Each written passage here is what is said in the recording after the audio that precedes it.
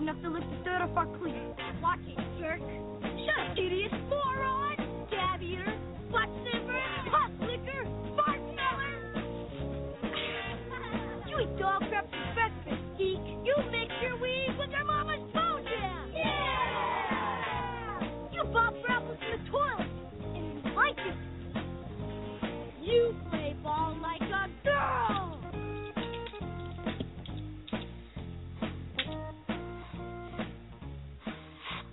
Well, hello again, everybody, and welcome to that cozy little corner of cyberspace we call the Sunday Night Sandlot, brought to you by SoCalledFantasyExperts.com. I'm your host, Buck Davidson, and I would like to welcome you aboard for what we hope will be an entertaining and informative 60 minutes of fantasy baseball news and analysis.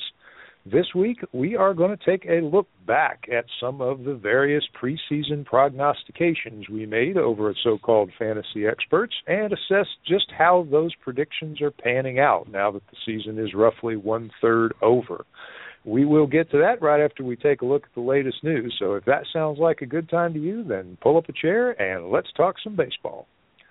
It is time, of course, to introduce my counterpart here in the cyber studio. He is the co-founder of SoCalledFantasyExperts.com, a veteran of the fantasy sports industry, and has been playing fantasy baseball for over 20 years. Currently, he is in charge of aggregation efforts at the Fantasy Sports Network and is also a member of the inaugural Tout Wars X League. Please say hello to the Roto Daddy himself, Mr. Doug Anderson. How you doing tonight, Doug? I'm doing good, Buck. How's things going? Oh, we are doing all right. Now, you were right before we're going on. We're going to have a guest tonight. I understand. We're going to have a very special guest. Should we not? Let's not tip this off as to who we call this a surprise guest tonight, okay? And it'll kind of be a surprise to everybody. Will that work for you? It works for me. I won't give it up. It's kind of like a Santa Claus coming. Well, we'll just wait for the phone to ring then. I will just do that. We'll talk about the news in the meantime. All right. Sounds good. Folks, if you are listening live to us tonight and would like to share your thoughts or ask a question in the chat room, please do feel free to do so. We have skilled, courteous, highly trained, and woefully underpaid operators who are standing by to do their very best to make sure your questions and comments are shared on the air. Doug, of course, the big news of the weekend had nothing to do with baseball. We have another Triple Crown winner after, good night. I guess it was, 1978 when we had the last Triple Crown winner? American Pharaoh is now the newest, latest Triple Crown winner. Any thoughts, Doug? Did you see the race? No, I didn't. I'm not really into the horse racing thing, but I do remember, what was it, Affirmed in 77, 78? That time frame was the last one? That was the last one, and there was a horse when Affirmed it. For some silly reason, I do know a lot of the trivia about the Triple Crown. There was a horse that ran that year and finished second in all three races. The horse was named Aladar, and it makes you wonder if Affirmed had not been there, Aladar may well have run the Triple Crown because the stretch run at the Belmont Stakes, I don't care if you're a horse fan or not, it was high drama because it was one of those, it's Aladar by a head, it's Affirmed by a head, it's Aladar by, and they did that right down the stretch run at the Belmont, and it was right up there with the Secretariat in the 73 Belmont, which was a moment that really kind of transcended sport because it was just remarkable. But congratulations to American Pharaoh, the latest Triple Crown winner. Doug, to baseball. Let's start right here with our Tampa Bay Rays. We had something happen today that has never happened before in baseball history. Now, boy, oh boy, as long as baseball's been around, when you say something like that, it must be something special. Chris Archer had his third straight start with at least 10 strikeouts and no walks. First time that has ever happened. Boy, who saw Chris Archer coming this year, Doug? Well, I think we knew he had the ability to take another step forward. One of the things we're going to do today is look at our articles from the spring and kind of grade ourselves on our picks. One of the articles I wrote was about which pitchers could be the next Corey Kluber. Corey Kluber, sorry. I was scrolling through the article. Which pitchers could be the next Corey Kluber? And, the idea was that a pitcher who we thought we knew and had a set level of performance, well, I think I think we should have been looking right here in Tampa because he has taken everything to the next level, and I think he's for real. He might not maintain this kind of strikeout ability, but the stuff is there to do it. He's got the control, and he seems to have harnessed the mental side where in the past we've kind of seen him get a little bit excitable and kind of lose track of things here and there. But I'm a big believer in Archer, and I think he's going to maintain something close to this level. Yeah, he had just an absolutely wicked slider. And it was a little bit of a perfect scenario because not only did he have a wicked slider, but he had Doug Eddings behind the plate, who is an umpire who kind of has a reputation of finding a strike if it's there to be found. And and I don't want to say I didn't really notice him miss any calls, at least by the little tracker, but he was calling all of the strike zone, no question about it. So Archer had that going for him today, but even with the tightest strike zone in the world out there, Archer was just silly good today. So congratulations to him. And yeah, I think you're going to earn yourself an A on that little report card when we get that far down into the show here. A little bit of serious news from the Rays standpoint. Brad Boxberger, unavailable again today. Remember, he had kind of a bumpy outing there, I believe it was Wednesday. He threw 32 pitches, so he wasn't available the next day. Okay.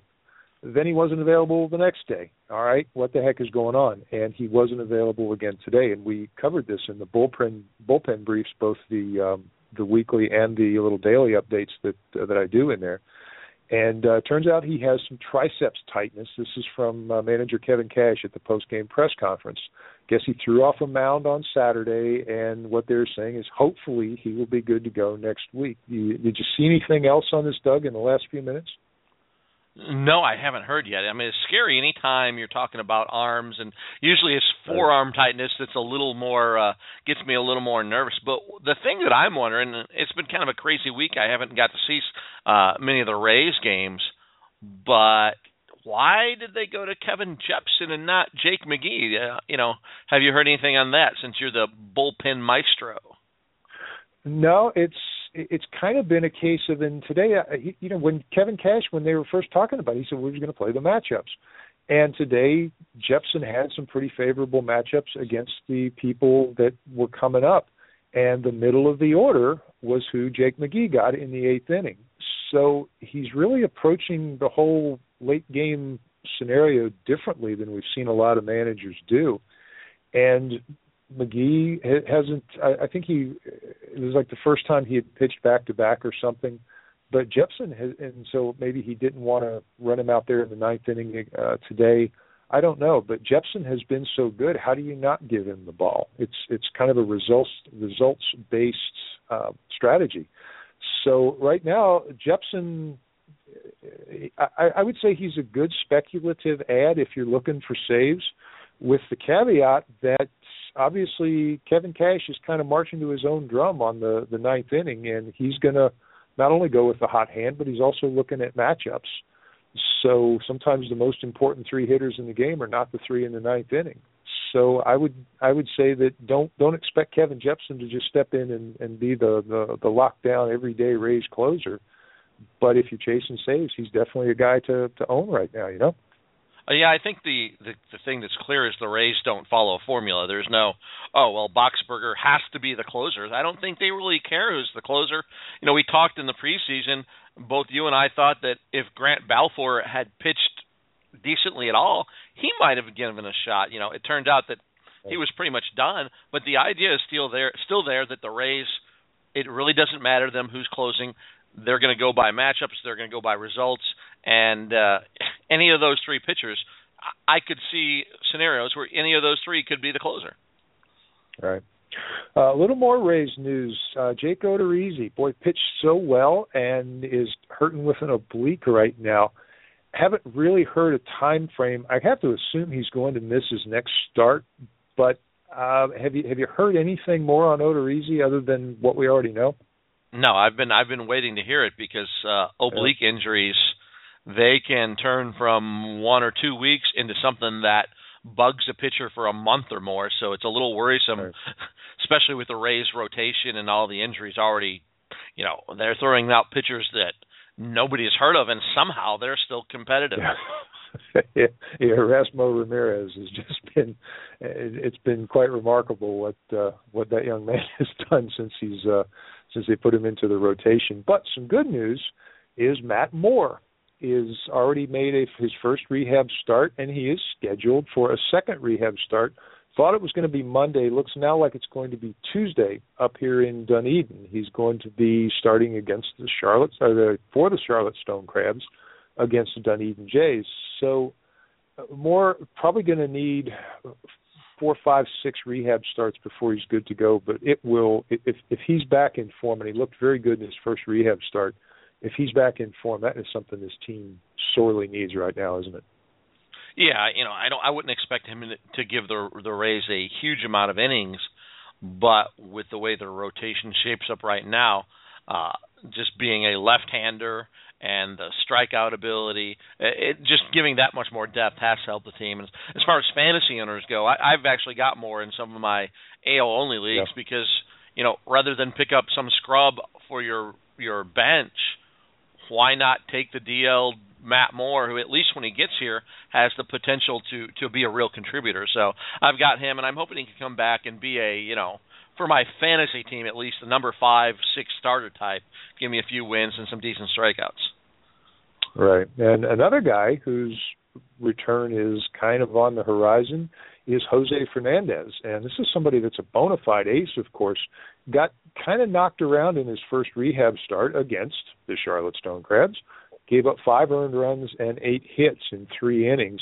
But, boy, it's good to see Jose Fernandez out there on track, and they're talking July for him to be back pitching again. Yeah, he's definitely, when you're looking for contributors mid-season, even in a mixed league, there's usually a decent supply of usable pitchers. But if for some reason Jose Fernandez isn't available, he's got the type of potential to be a lot more than usable, and you're just not going to get many opportunities to get that during the season. We don't know how he comes back. Every pitcher is different. Some come back. Matt Harvey pretty much seems like he's jumped right back where he was. Other pitchers have struggled, so it's hard to count on anything, but what you do know what kind of potential he has.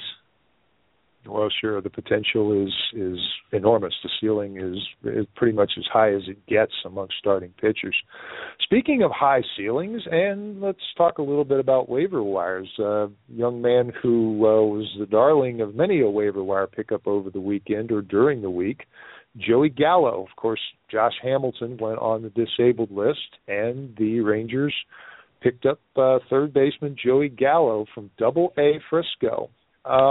Adrian Beltre also went onto the DL, so that necessitated the call-up of Gallo. Hitting .314, 9 home runs, 31 RBI in 34 games in Double-A.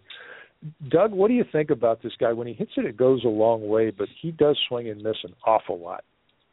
Yeah, he's one of those hitters, though, that makes special contact. We talk about the sound of the bat coming off the ball, coming off the bat, that type of thing.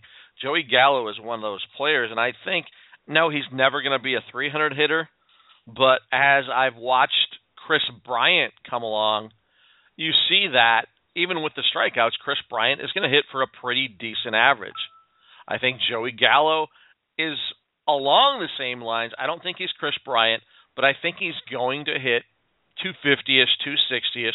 He's actually, improved a little bit in the strikeouts this year. Last year, you're talking almost 40% in Double-A. This year, it was at 33%. It's still a lot of strikeouts. I'm not trying to sugarcoat that at all.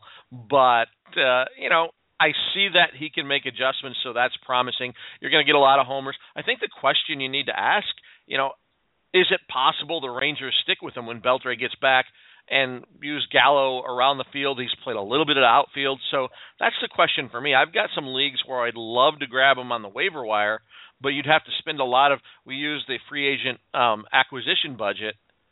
You'd have to spend a lot of money to get him, and I don't know if you want to spend that if he's just going to be there those 2 weeks. So I think that's where I'm wondering is it possible he stays a little longer or not?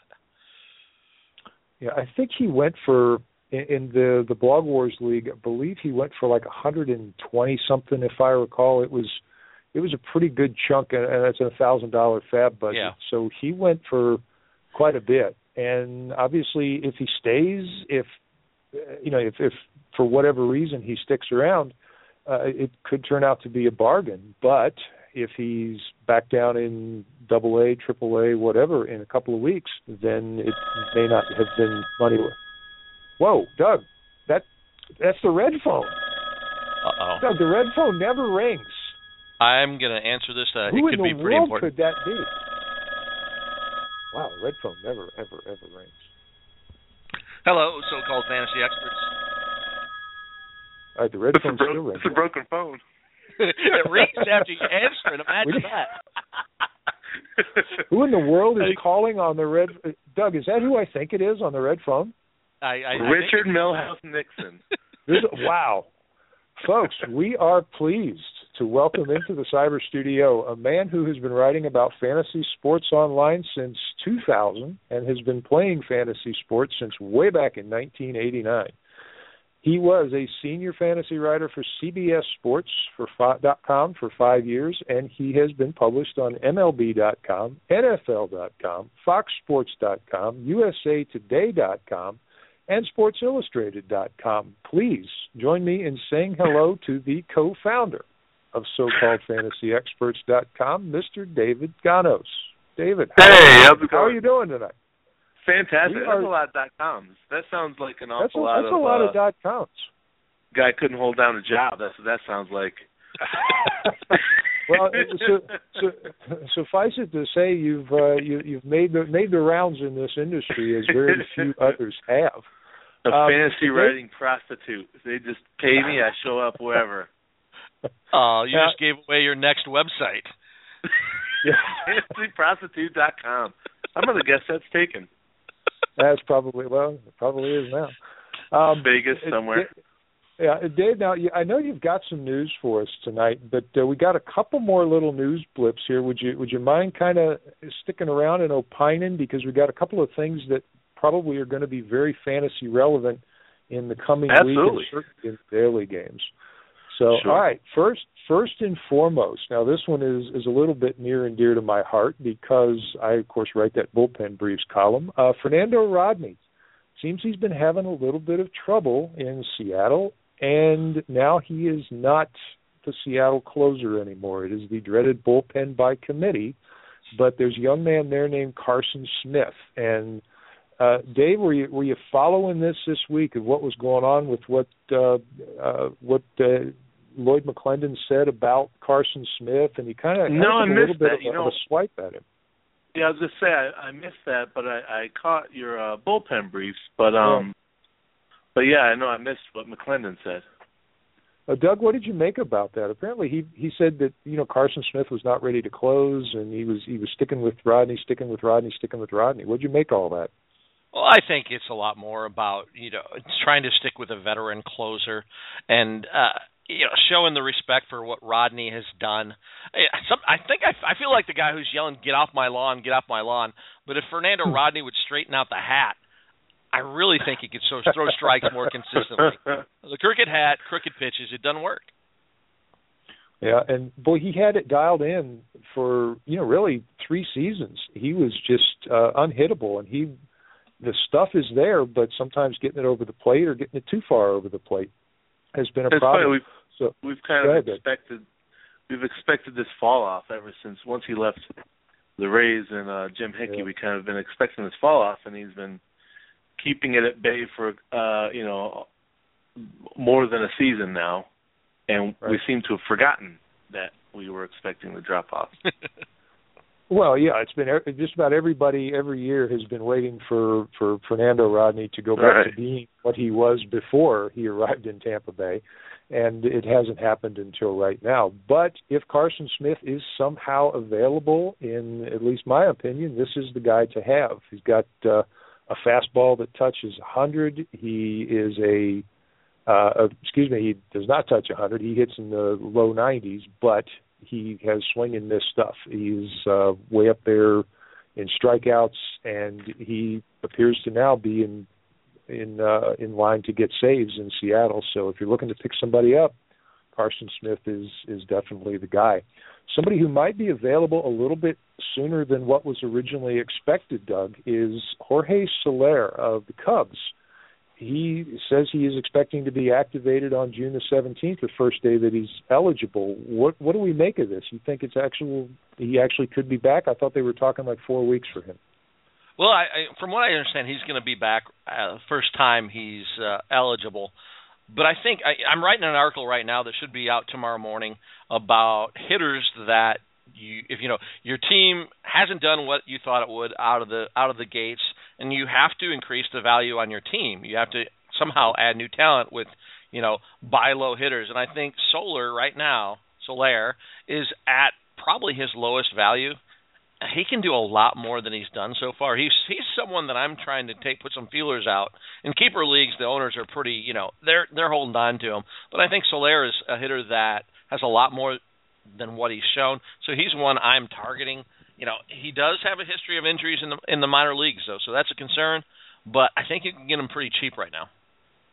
Yeah, I would definitely say so. And he was showing a lot before he went on the DL, so if he was dropped, he might be a worthy pickup right now.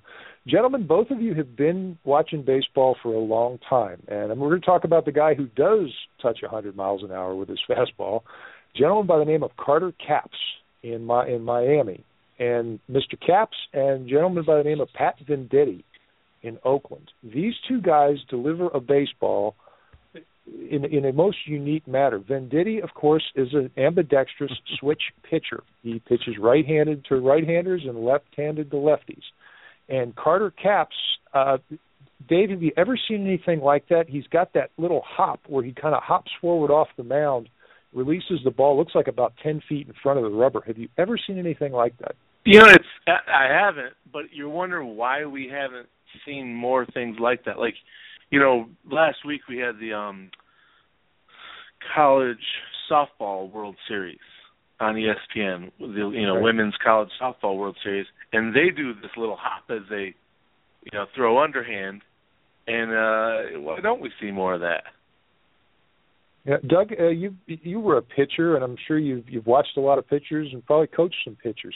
Have you ever seen anything like either one of these two guys? Well, I haven't seen Venditti. How do you say the name? Venditti? Venditti. Yeah, I haven't seen him pitch, but I've seen Carter Capps pitch. And honestly, I don't see how it's legal. His push-off foot, loses contact with the rubber, and it's almost like watching someone do the triple jump, where he's another couple feet closer to the plate, and it seems like it should be almost illegal. And I guess as long as he does that with every pitch, it's part of his motion. I guess you'll live with it.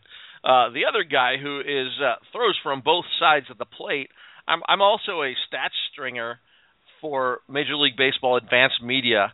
We have special rules and stuff that we have to use to deal with this guy, because one batter he can go right-handed, the next batter he could go left-handed. So he's going to be a big pain in my neck. Mm-hmm.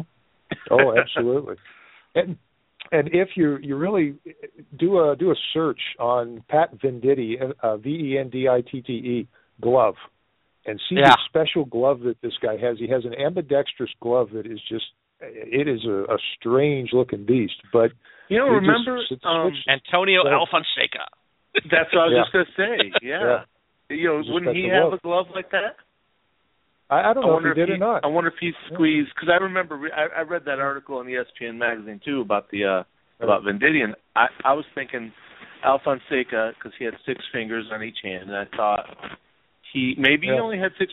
No, I think he had 6 fingers on both hands, and maybe he just put 2 fingers in one finger of the glove. Yeah, don't know, but it's. Remember his nickname? No, I don't. Doug, you remember that? No. Oh, what was it? What was it? We lost Dave. He didn't show up on the switchboard, so he all right. it's just like him to leave us hanging.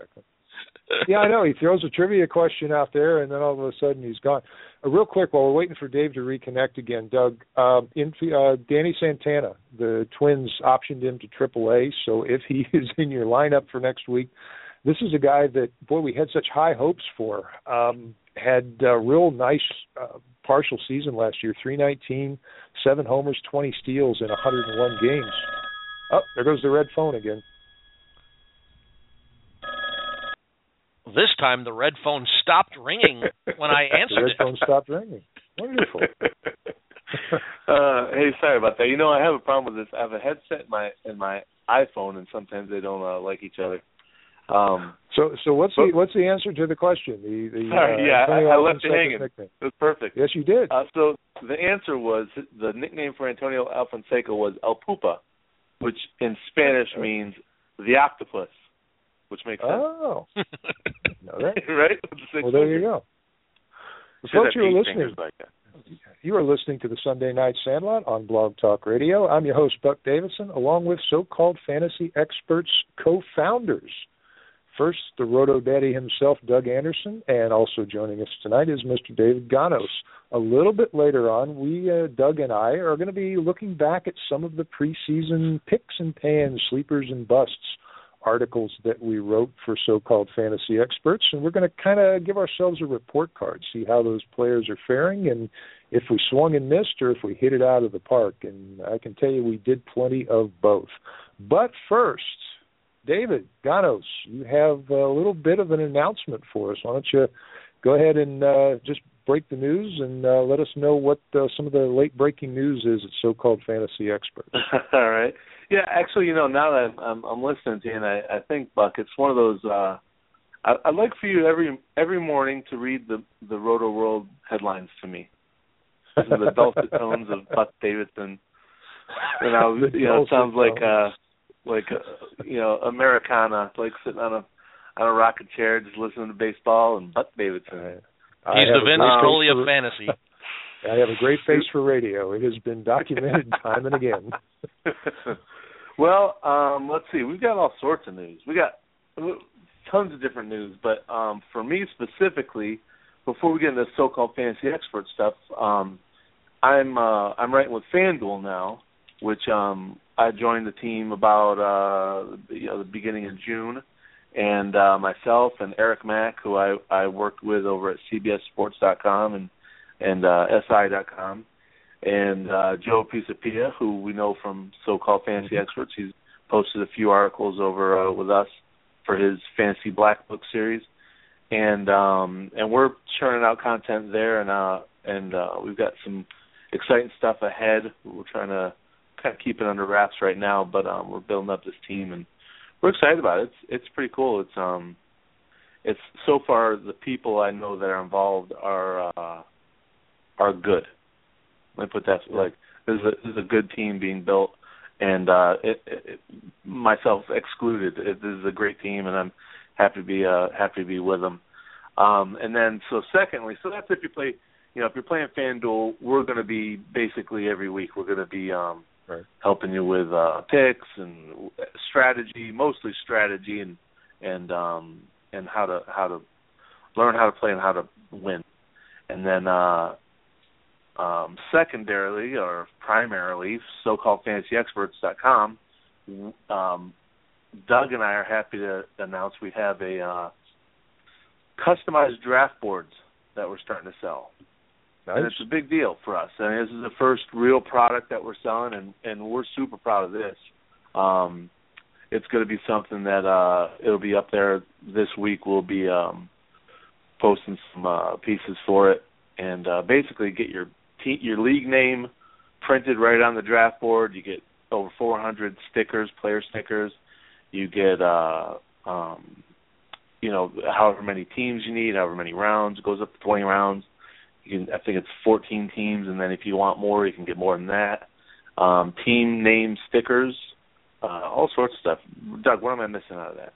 Well, I one of the things Buck and I have talked about is that daily fantasy football. He's of the mindset that daily fantasy football is going to take over football for the most part, and I agree to an extent because it's custom made for football. But the one thing that will keep season-long fantasy around in fantasy football is draft day. And it's a special occasion. You got your buddies around and all that, and you do these draft boards. we're going to have the leagues that buy our draft boards. They're going to tweet us pictures of their drafts and stuff, and we're going to get all the league names. So it's going to be a pretty cool deal where we're going to highlight some of those leagues on the site that use our draft boards. There's just nothing like draft day for fantasy football. You always got the guy who gets too drunk and is drafting the kicker, in the third round and that. So we want to document that on these draft boards. In memoriam, like forever. They'll always have that. I love it. Yeah. And you mentioned the daily fantasy football sort of taking over. You know what I envision as the future, or as at least a part of the future of fantasy football, is daily leagues, like a seasonal league that does daily football or weekly football. I've been trying to get my league to do that. Right. Exactly. In other words, the 12 guys that you play your seasonal league with, every Sunday you also do a daily contest between the 12 of you. And then however you land in that 12, then the next week, that's your, it's like rotisserie points maybe. That's how many points you have. Then the next week you do it again, and wherever you land there, it gets combined with your first week, and then it just goes through week 17. And I honestly, I think that'll be a way that they start to marry the two, keeping your same guys that you always play with, but still doing it weekly fantasy football style, but with a little daily twist. Yeah, and one of the downsides of football is, you have the great draft at everybody's house, and they bring chicken wings, and it's all good. And you draft 3 players, and all 3 of those players are out for the season by week 4. Well, guess what just happened to your season? It's pretty much a scrub. Recovering from that, baseball lends itself a little better to recovery than football. So that's kind of the basis, for my opinion, of football being much better suited to a daily format than fantasy baseball. So we'll see how it evolves. And Dave, I think it's a real neat idea that you've got with saying, kind of a hybrid. Everybody plays daily, but then the results count on an annual basis or kind of cumulative. So it'll be interesting to see if that comes to pass. Let me ask you real quick. Let's not tell anyone about it. Let's keep it between us 3, and we'll build a site and do it. Oh, okay. let me ask you though, because you mentioned Joe Pisapia real quick, and did either of you guys or both of you guys? He posted a picture of the Fantasy Black Book cover from this year. Did you guys get a look at that? Because that is flat out a classy looking publication. I did. It's awesome. Yeah, I think it's sponsored by FanDuel. I think it's I think it's a combination. Yeah, it looks sleek. Very nice. The best way I can describe it is it's like a black leather look cover with gold embossed writing on it. Fantasy football black book, and it has Joe Pisapia, of course, and FanDuel on it. But just a really classy looking publication. So congratulations to him, and Dave, congratulations to you for landing that gig with FanDuel. That's a really awesome thing. And hey, Dave, good luck. I did have one favor to ask. Yeah. Since you're running FanDuel now, Tuesdays, the Tout Wars Challenge, I haven't missed yet. Every week I'm in the top 50. But last Friday, first time in the Tout Wars Daily, I'm headed toward the top 10, and I go and check my scores, and I see the Rays are in the 6th inning, but for some reason Jake Odorizzi only has 4.1 innings pitched. Mm-hmm.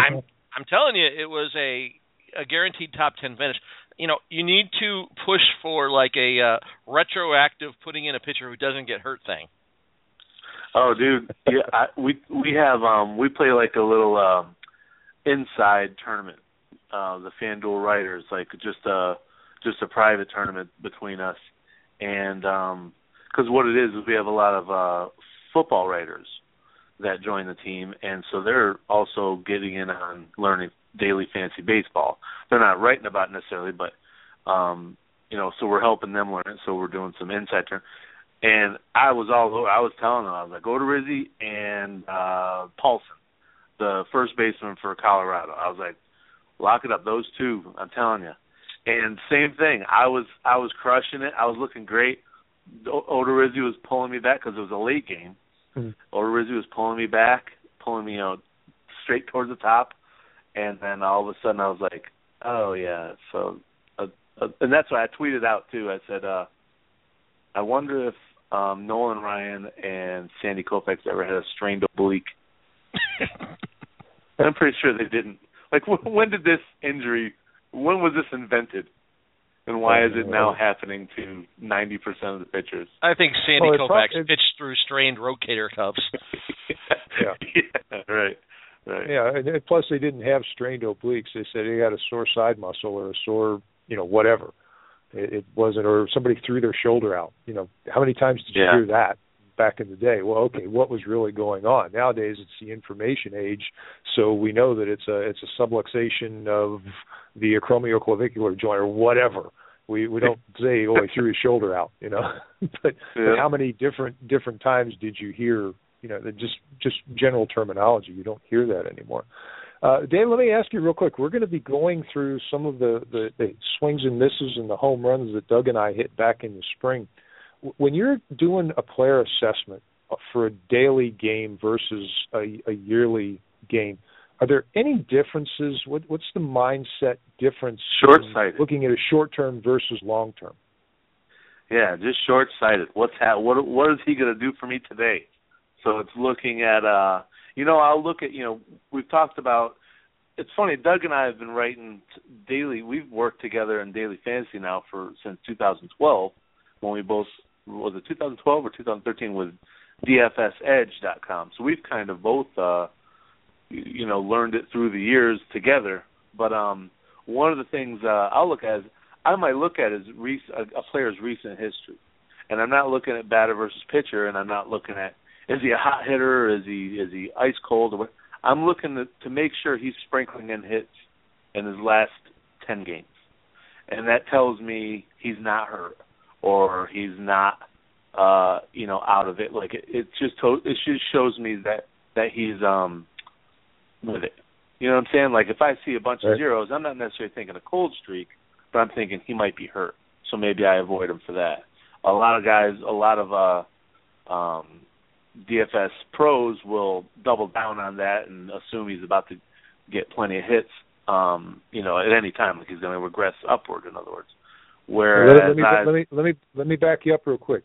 Double down. What is that, please? Oh, I'd say double down. That's my own term. Like in other words, they'll look for the cold hitter. Like for instance, Matt Kemp. Right. How cold was he for weeks? And then all of a sudden he blows up. Was it last night? I think with a homer and 5 RBIs. And I'm starting to, you mentioned the Jake Odorizzi. I'm compiling a list of terms that we'll use for daily fantasy. Like for instance, the Matt Kemp. Of course not. Oh, I think I call him Tom Delay. Like like a delay, but Tom Delay, and that's a guy that you for 5 straight days you put him in your lineup because he's only $2,200, and he's going to break out. And he's a good hitter, and he just hasn't come around, and he's going to blow up one of these nights. And then that 6th day you move away from him, and he blows up. So it's like a delayed, like a hand grenade. 8 seconds after you're ready for it to blow up. But so if you come across some more of those terms, maybe you can come up with one for Odorizzi there, Doug. I appreciate it. Send my way. I'll be working on that. But anyways, by double down, I just meant that they look for that and they will play it in tournaments, and they know that everyone's moving away from that player because he's cold. But like in baseball, season-long fantasy players know that ebb and flow, that he's going to rise back up at some point. And you want to be on that side, like you guys were talking earlier about what player was it there? Oh, Soler, about getting him now while he's going to be on his way up. In the same way with these DFS guys, the tournament guys. The latest term going around daily fantasy seems like everything's contrarian, the contrarian stacks, and so it seems like it's going against what seems like common sense. It seems like it's going against that, but actually it's kind of playing the odds that things regress to the mean. A hitter who's doing poorly, if he's healthy, is going to do better. So kind of betting along those lines. Exactly. Right. Yeah. Whereas in yearly fantasy, the player is the back of their baseball card. and they're going to get there one way or the other. Nobody's going to hit 275 every month. They're going to hit 310. They're going to hit 240, and like you said, the ebb and the flow. Well, it's much more focus magnified, I guess, with a daily game. You just who's going well and who's not going well right now. Doug, anything to add to what Dave said? No, I just think it's enjoyable in that some of us, we've been playing fantasy for 20 plus years. It's nice. It's one of the reasons I enjoy dailies because I'm not tired of season long fantasy. I still enjoy it. But it's nice to have to look into things and do research and to learn new things with daily fantasy. Yeah. One of the first things that popped out was the batter versus pitcher numbers. And I'm going to be honest. And when that topic initially came up, I'm like, well, of course it makes sense. I played baseball and I knew there were some pitchers that I you and I was right up. behind you. I was vehemently behind you on that one. I totally agreed. But the data shows that it doesn't work, and when you think about it, there's a certain number of batters that probably do hit better off certain pitchers, but then you've got all the others which are just sample size flukes. Well, what's going to happen to those sample size flukes? Well, they're going to regress to the mean. So you're playing with fire, and it's probably going to backfire, and it's just something you can't really pay attention to. And if I recall correctly, like it was an email string between the DFS awesome. Edge staff with Derek Hardy and Todd Zola and our buddy Robert Poe. And I remember Cardi trying to explain it to us, but he didn't do a great job. It was just small sample size. But then you and I, it seems like maybe it was even Poe, like we talked about eventually, if it's a small size and say it gets up to 80 or 90 at bats, where the batter versus pitcher, it's a larger sample size, and you kind of would believe it more. By the time it gets to there, you're talking about over like a player's 8 or 9 year career. They're different players facing this pitcher, and they're completely different players. The pitcher's different, the hitter's different. They're both completely, So, I remember that email string, and we were kind of like, all right, well, we'll agree with that. We finally came around. David, I know you're a little pushed for time tonight, but is there anything else you want to chat about while we've got a few minutes? I have a few fun columns coming up on FanDuel, and obviously on So-Called Fantasy Experts every Wednesday and Saturday. I write the daily picks for FanDuel on So-Called Fantasy Experts, and it's funny because Doug he drew the Tuesday and Friday columns, which happen to be also the days that the Tout Wars Challenge and the Tout Wars Daily game happens. So it's always fun to read who Doug's going to play that night before I play him. It's always nice. Wow. I knew it was costing me. You what? I knew it was hurting my performance. and then on FanDuel, so this week on FanDuel I have I mentioned the terminology piece, like a fun nicknames piece. And then I'm also going to have later on in the week, I'm going to do part of basically going off of Doug's extreme hitter splits that we have on So-Called Fantasy Experts. It's a good tool on the Fantasy Baseball Tools page, and just go off of some of the guys with big-time differences between righty and lefty pitchers. Did you say fun nicknames? Yeah, like in other words, like the Tom DeLay, like weird things that happen in your daily fantasy, except day the to day. Actually fun. Yeah. Right. And I call it the DFS Suburban Dictionary. So it's kind of like very nice. Suburban Dictionary, right? But anyways, like Joe Pisapia, the guy you mentioned earlier, I was on their podcast and they introduced me to, they call it the dinklage, which is when a pitcher goes 3 innings or less and he allows 6 earned runs or more. And it's named after Peter Dinklage, which is the little person on Game of Thrones. And it's because it's a start that's so short and powerful that it cannot be stopped and it destroys everything in its wake. So I like that. Oh dear. This all started with the Maddox, didn't it? This all started with the Maddox, where you throw a shutout and it's less than 2 hours. The game is less than 2 hours. Complete game nice. shutout, less than 2 hours. It's called a Maddox. Personally, I would have called it a Burley. Mark Burley, if you got ice cream in the car, he's the guy you want pitching. I like that. It's called a Maddox. So anyway, no, I was thinking you had some, because I had at one point in time I had an all-time greatest names team out there, and I won't go through the thing, but all I can tell you is my battery was Boof Bonzer and Biff Pocoroba. I mean, Boof throwing to Biff was just magical. Biff Pocoroba? Is that what you just said? Yeah, Biff Pocoroba. Used to catch for the Braves. Like the Rangers. Just catcher for the Braves back in the day. Yeah. Who am I thinking of that was with the Rangers in the 70s? That was his baseball card was he won like a bubblegum. He was like the bubblegum champ, the Bazooka Joe bubblegum champ. For blowing bubblegum? For blowing bubbles? Yeah. That was Kurt Pavakwa. Pavakwa, that's it. Kurt Pavakwa could blow a bubble like nobody else I've ever seen. I knew it was a name that had vowels and consonants. Yeah, I'd like to buy a vowel, please. Okay, we need to go get some more vowels because. Hang on a second. Vanna will be right back with some more vowels. She needs to. We don't have enough in inventory up here on the stage. Dave, how can people keep in touch with you? So follow me at Twitter at David Gonos, and I'm writing at SoCalledFantasyExperts.com, FanDuel.com, and DavidGonos.com. And I'm working on 12 other sites. So I got to hurry up and start writing for them too. FantasyProstitute.com. And what? Yeah. FantasyProstitute.com. FantasyProstitute.com. Yeah. Definitely. That's more like a forum. That's where we just, message board.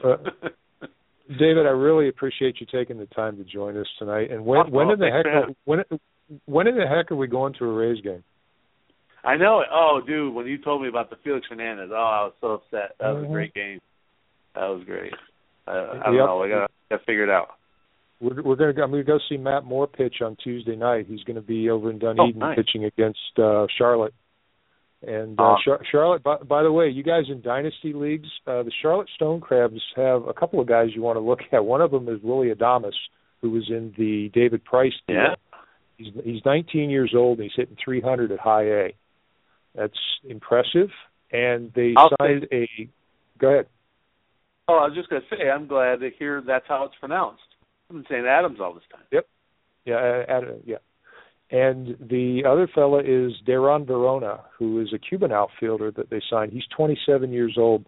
A lot of speed. They were a little worried about the hit tool. Good defender, apparently. But he has played 10 games for high A, and he is hitting 386. So I think he's not going to be at high A too much longer. Nice. And I hope I get a chance to see him. But Verona is a guy who actually might make an impact in September, for just depending on what the Rays outfield situation looks like. But there's another kid there named Jake Bowers, who's a heck of a good player. And David, I don't think you know this. I was at a game, I guess it was about 3 weeks ago, and I saw a young man by the name of Buddy Borden threw a 7-inning no-hitter. It was the first game of a doubleheader. First no-hitter I had ever seen. But not only that, during that game, the Stone Crabs turned a triple play. So I got to see a triple play and a no-hitter in the same game. Yeah, that's one that doesn't come around very often. But get up here. You need to get over this way and pay us a visit sometime, and we'll go take in a Rays game. I know somebody that works in the press box, so it's all good. Nice. That's awesome, man. Yeah, I'm in. Definitely. We got to figure it out. Appreciate you joining us, David. Take care. Thanks a lot, guys. Thanks, Dave. Folks, you are listening to the Sunday Night Sandlot on Blog Talk Radio. I'm your host, Buck Davidson, along with so-called Fantasy Experts co-founder Doug Anderson and most just departed David Gonos. Doug, we have a little bit of time before we close the show. How about we take an article, one of the articles that we did back in spring training, and just take a look and see how we are doing so far here, about a third of the way through. How's that work for you? Yeah, I think since we have limited time, we'll just skip the misses and only hit the ones we hit on, right? Yeah, it's called selective memory. Boy, I remember. Boy, I saw that guy coming. Yeah, never mind about the 5 that you saw coming and weren't coming. Oh, okay. It helps my self-esteem that way. Exactly. Way back on January 23rd, I did an article about potential outfield busts, and I featured Billy Hamilton, which was really kind of painful because I love watching Billy Hamilton play baseball. He is so much fun to watch. I am not convinced he's going to be able to hit major league pitching. I pegged him as a bust, and here we are a third of the way into the season. He is hitting. Where is he batting these days? 8th, 9th, maybe? He's not hitting leadoff. They've kind of moved him around a little bit here and there, but mostly down at the bottom of the order. He has 23 steals, 3 homers, which actually is more than I thought he would be putting together at this point of the year. 23 steals, a 267 OBP. Given the price that he was fetching back in the early drafts and really right before the beginning of the season, can I award myself an A+ on this one, Doug, and feel good about it? I'm going to say you pretty much called it. I guess what we have to figure out is it going to continue going forward? And I'm not real high on Billy Hamilton either, but I guess there is some good news. While I was doing the research for the buy low hitters, I came across Billy Hamilton, and I saw that his batting average on balls in play is only 248. Yep. And career, it's he's a speedy hitter. He's going to have a pretty good bat. Career, I guess let's see here. Wow, it's going to be okay. It's just amazing to me that Billy Hamilton can have a batting average on balls in play of 293. Right. He hits left-handed most of the time. That just tells you what kind of hitter he is. So, yeah, you get an A+. Yeah, because the IP portion of that equation, if you're striking out, that's not a ball in play. So I think that speed does play a factor, but I actually looked back over the last couple of years, and like the guy last year that was the leading batting average on balls in play he was either first or second, was Michael Kadire, far from being a speed burner. So it has a little bit of an effect, but I don't think it's this major overriding effect that you might think. My other pick, because I had a high-end bust and a low-end bust, and my other pick was Charlie Blackmon. Kind of not sure on this one, Doug. He's batting 270, 7 homers, 20 runs batted in, but a dozen steals. Now, what worries me and what I'm thinking is because you recall Blackmon last year was really, really good in the first half and really, really not so good in the second half. He batted 291 in April. He only hit 220 in May. So I don't know that this is a home run, but I think that I'm going to say a C+. How's that work for you? Well, I think the key is that he's doing what we probably thought he would, not what his numbers were last year. So, right. A bust, it's all relative. A bust is someone that underachieves what everybody expects. So, I think it was a solid pick, and he's not an elite player, and he's a useful player, and that's about the upside. All right. The aforementioned Doug Anderson article published on February the 6th talked about some pitchers who could potentially pull a Corey Kluber. Now, for a while, I was hoping that Corey Kluber would pull a Corey Kluber because he started out looking like a completely different pitcher. But, Doug, you talked about Kevin Gausman, and he was a very popular sleeper pick. He's had some health issues, and he has not made a start yet this year. He's only thrown 12 innings. What do you make of him so far? Well, you know what? First of all, I have to apologize to a few pitchers because evidently when I write about you, bad things happen because looking at the pitchers that I chose, besides Gausman, who's on the DL right now, Drew Smiley on the DL right now, and, of course, Marcus Stroman, who, was out before the season started. So, first of all, apologies to those pitchers. I still love them, and I think eventually they're all going to be very good pitchers. But I guess that's the nature of dealing with pitching, and young pitching especially, is the health. Gausman, the Orioles keep yanking him around between the bullpen and, They think he's only got 2 pitches that are above average pitches, but they're very good pitches. Some people want to stick him in the bullpen. I think you can live with those 2 pitches if they're good enough and you locate well enough. At some point, health willing, Gausman's going to be a very good major league pitcher. It's hard to predict someone turns into what Corey Kluber did last year, but Gausman's got that kind of stuff, and that's what the intent of the article was. So these pitchers that had the type of stuff needed to make that big jump. So are you the baseball equivalent of being featured on the cover of the Madden video game? Well, I would say so, but when you're talking about young pitchers, 50% of them go through Tommy John anyway, so I don't think it's any special curse that I've brought on. Well, we did have a couple that are – one is lost for the year. The other is very questionable as to how much he'll contribute this year. Of course, the Rays drew Smiley, another pretty common sleeper breakout pick for this year. And the other one that he's already my breakout pick for 2016. I've already made one. Marcus Stroman. Boy, he looks so good, and the stuff is there. The only thing that concerns me about Stroman is his height. He's not a big guy, but boy, he has electric stuff. And of course, knee injury, lost for the year. And if you follow him on Twitter, you can kind of follow the rehab process that he's got. He's very dedicated. He sounds like he's already ready to come back and pitch next year. So you can pencil me in for Marcus Stroman as being a breakout for 2016. Doug, one that I'm going to give you, boy, I'll tell you what, I'm going to give you a solid A. I could maybe even go with an A+ on this, is Michael Pineda. The whole question with him, does he stay healthy? So far he has. 70 in a third innings, 76 strikeouts, 7 walks, 333 earned run average, 7-2 record. Cannot imagine where the Yankees would be without him. Yeah, I think the thing, obviously the health is the big issue that we had to look for. But when people were looking at the last year, the 6.96 strikeouts per 9, it didn't paint the picture of a high upside pitcher.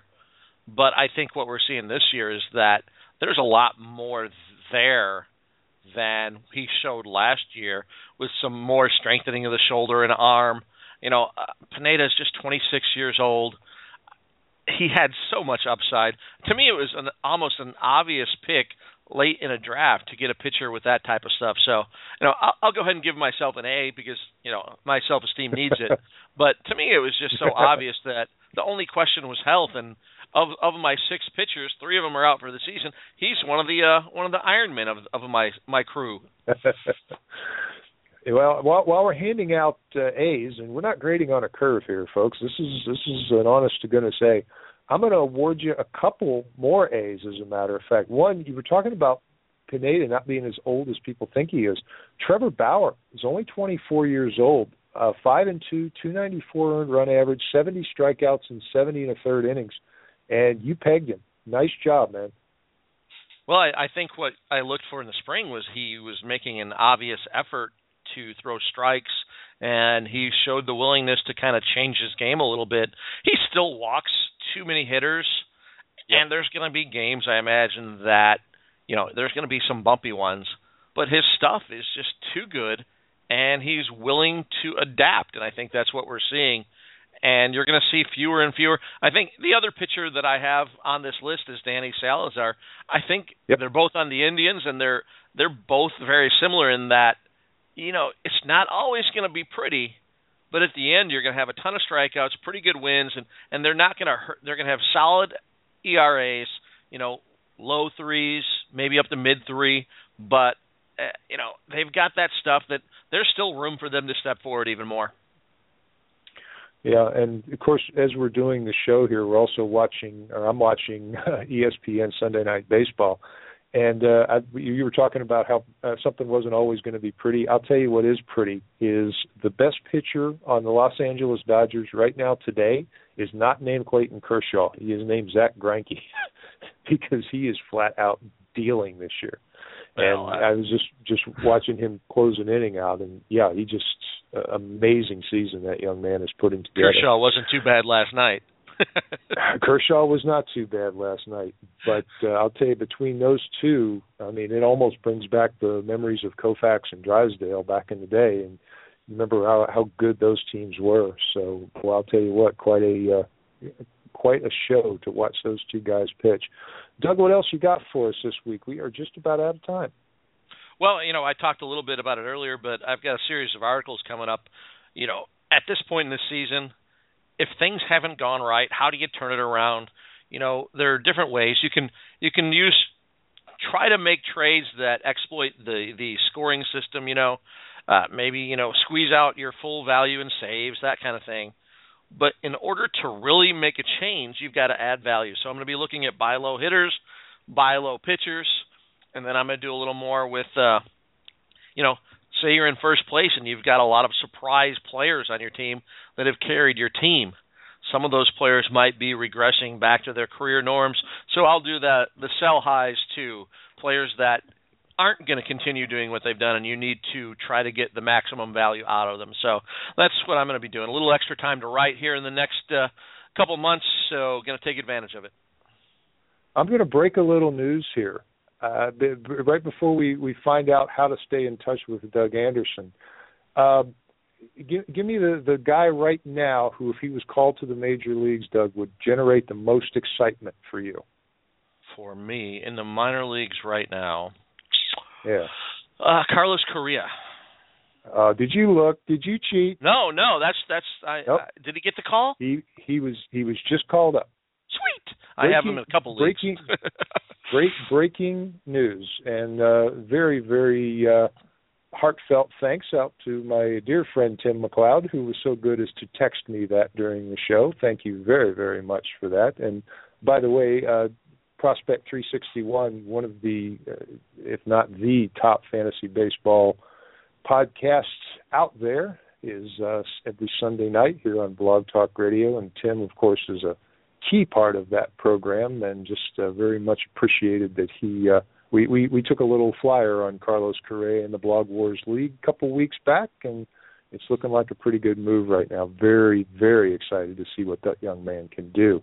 Doug, how do people stay in touch with you on the internet, Facebook, what have you? Oh, at RotoDaddy on Twitter. Twitter is probably the best way. Facebook, they keep getting me talking politics. Just stay away from Facebook. Twitter it is, and I'll be on there a lot more in the next few months also. And if you would like to stay in touch with me, of course, it is at Buck Davidson is my Twitter handle, and I also do occasionally visit Facebook, and please do stop by and say hi. Also, I have kind of gotten in the habit of hanging around the chat room of our good friend Lenny Melnick, his podcast. He does a daily podcast at 9 a.m. Eastern Time, right here on Blog Talk Radio. Always a lively chat room, a lot of fun, some great baseball talk. So if you find yourself with some free time on a weekday morning, do stop by and say hi to Lenny in his chat room. Doug, anything else to add before we sign off? No. Hopefully the Lightning can continue. When's the next Stanley Cup game? Is it Tuesday, or I got to check up on that? Tuesday. Oh, man. Yep, I worked the Rays game. How am I going to do both things at once? Well, you can multitask, I'm sure, up there. I have a hunch that there's going to be more than one television tuned to the Lightning game. that's just a guess. So good deal. All right, great job, Doug. Folks, that will just about do it for this week's episode of the Sunday Night Sandlot. We'd like to thank our very special guest, David Gonos, for joining us tonight. It was a pleasure to have him here in the Cyber Studio. We hope you enjoyed it, and we would love to see you again next week. Until then, for Doug Anderson, this is your host, Buck Davidson, saying, somebody start the team bus and cue the postgame show. This one's in the history books. We'll see you next week, everybody.